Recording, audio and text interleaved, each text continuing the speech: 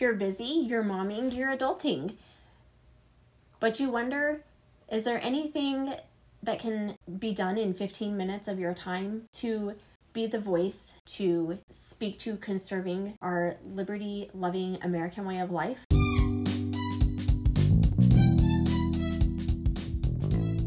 Freedom. It's a gift from God that we don't need permission from anyone to exercise. It's the right to act, speak, or think as one wants without hindrance or restraint. We want to do all of that under the umbrella of obedience to God's word and Christ's lordship, and there we find the sweet spot of all the freedom we need and the safety from our own imperfections so that we're able to flourish. As thoughtful women, we're thinking of how we can intentionally pursue greater freedom in all areas of life: wellness, time, finances, American life, and more, to the benefit of our families and communities. Hey, I'm Cheryl Reese. Welcome to the Thoughtful Mom Podcast. Are you ready for some thought-provoking conversations? How can ordinary parents engage the local political process? I've got 5 action items. You don't have to do all of them, but they're definitely helpful ideas if you want to be able to get involved at the local level in your community to save it from destruction. As Christians, we want to be making disciples. Absolutely. We are doing that in our homes primarily as mothers, raising children, teaching them every day God's word, and praying for the Holy Spirit to draw them to himself and save them. If they are saved, we are discipling them in the truth and in God's word and raising them up to love God first and love others as they love themselves, right? So that's great. That's a fabulous start. What do we do next? If we are to be making disciples and changing our culture that way, at what point does Christianity step into the civic space and start to bring that changed life, bring that gospel influence into that place, right? Obviously, the obvious thing a lot of our minds go to is, well, we have to have Christian candidates. We have to have Christians get elected to office and go do the thing, do the right thing, be the representative voice for our values, right? Well, we can't all do that, right? I mean, I'm a mom. I am homeschooling. There's no way that that's like even a reality in my world at this point in my life. And I'm never going to be president. I'm never going to be a congressperson. So where does that put me, this Christian, in my civic space? And really, we need to take our eyes off of the big federal picture because it's so big, where individuals can have a difference-making possibility is at the local level. Now, I do want to go back and correct that one thing I said, because I have a friend who spent a lot of time in the world of conservative lobby groups, and she said that many congressmen's offices, there will be a lot of bills where they only get 5 or 10 phone calls. And if you are one of those 5 or 10 phone calls, you have a pretty loud voice with your representative. And so it is important to stay on the phone with our congressmen and to be aware of bills coming before them and stay on the phone with them and give our voice for them to represent. But the major changes, the way that the system works and operates, you're going to have so much more influence down at the local level. So that's what I want to talk about today. First of all, have you ever heard of a precinct chair or a precinct committee person? I am looking at tpaction.com, and I'm going to be reading from there to explain what that role is and how anybody can do it. So first of all, why is this precinct chair position important and something that we should be focusing on? It's the forefront when it comes to local and grassroots politics. As a country, we focus more on House, Senate, and presidential elections and overlook county local elections when these are truly the most important elections of our everyday life. Precinct chairs are crucial, especially during election years. What is a precinct chair? Precinct chair, precinct committee man, whatever the name may be in your state, they are all the same. Precinct chairs have many goals: registering voters, petition signatures, knocking on doors, poll observers, and helping with election results. If they are elected, they vote for party leadership, the platform, and the shape of the future of their party in their state. Why is this important? This is important because local governments and positions are the lifeblood and official representatives of their parties. They have a major say on the way things get done in their precinct. A precinct is your neighborhood, so as a chair, you lead the way for your neighborhood and help influence reform, such as election integrity. As a Christian, how can this not be important? If we want the gospel transformed life to be touching every aspect of our lives and of our world, how can a Christian not engage at this level and lead the neighborhood, so to speak? When you look back over what happened in the previous presidential election, so many issues happened at the local level, as far as receiving the big tech money, as far as allowing all these drop boxes all over the place in liberal leaning areas, and then closing down voting centers in rural conservative areas in the name of COVID. So there is so much to be said for the value of good, righteous, ethical people holding these positions. And you're just doing it as a layperson. It's not like it becomes a full-time job. I mean, there is absolutely seasonality to it and responsibility to it, but it doesn't have to take over your whole life for your whole life. How do I become one? Well, tpaction.com has links for every state that you can click on to gain information on how to get involved in your area. So again, I highly recommend, if you're not listening to the Charlie Kirk podcast, how many podcast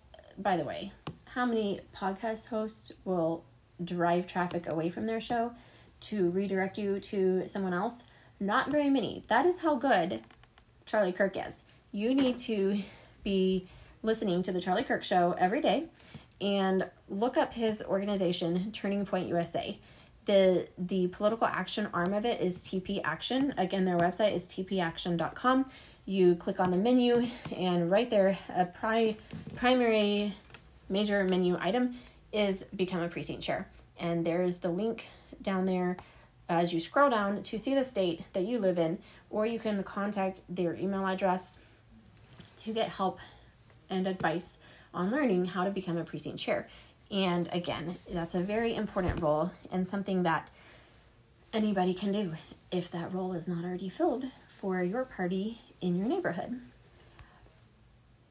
My dad, when I was a kid, was a precinct chair, and we as kids had so much fun watching him in that role. We used to have packet parties at our house, and that means you're collecting the brochures of the candidates that reflect biblical values who you want to see elected in your neighborhood and in your voting district. And you get your friends over, everybody else who cares about the country, and you have pizza and snacks, and you lay out your folding tables, and you lay out all of your brochures. You get little bags that hang on doorknobs, and you go down the table, fill in your bag with all your little brochures, or you can build a pile of them in an assembly line fashion, and have the last person at the end stuff the bag. And we made hundreds of these packets, and then on the weekends, with those same friends who loved America, we walked the neighborhood and would go put these little hanging bags on everybody's doors, and that was your packet party, and that was your way of educating the electorate and getting the vote out. Now today, it may be a little more sophisticated than that, depending on the area you're in.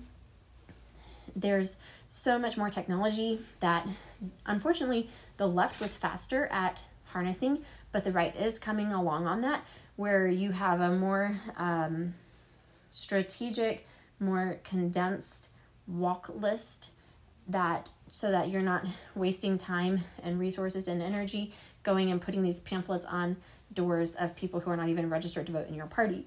But you get the idea.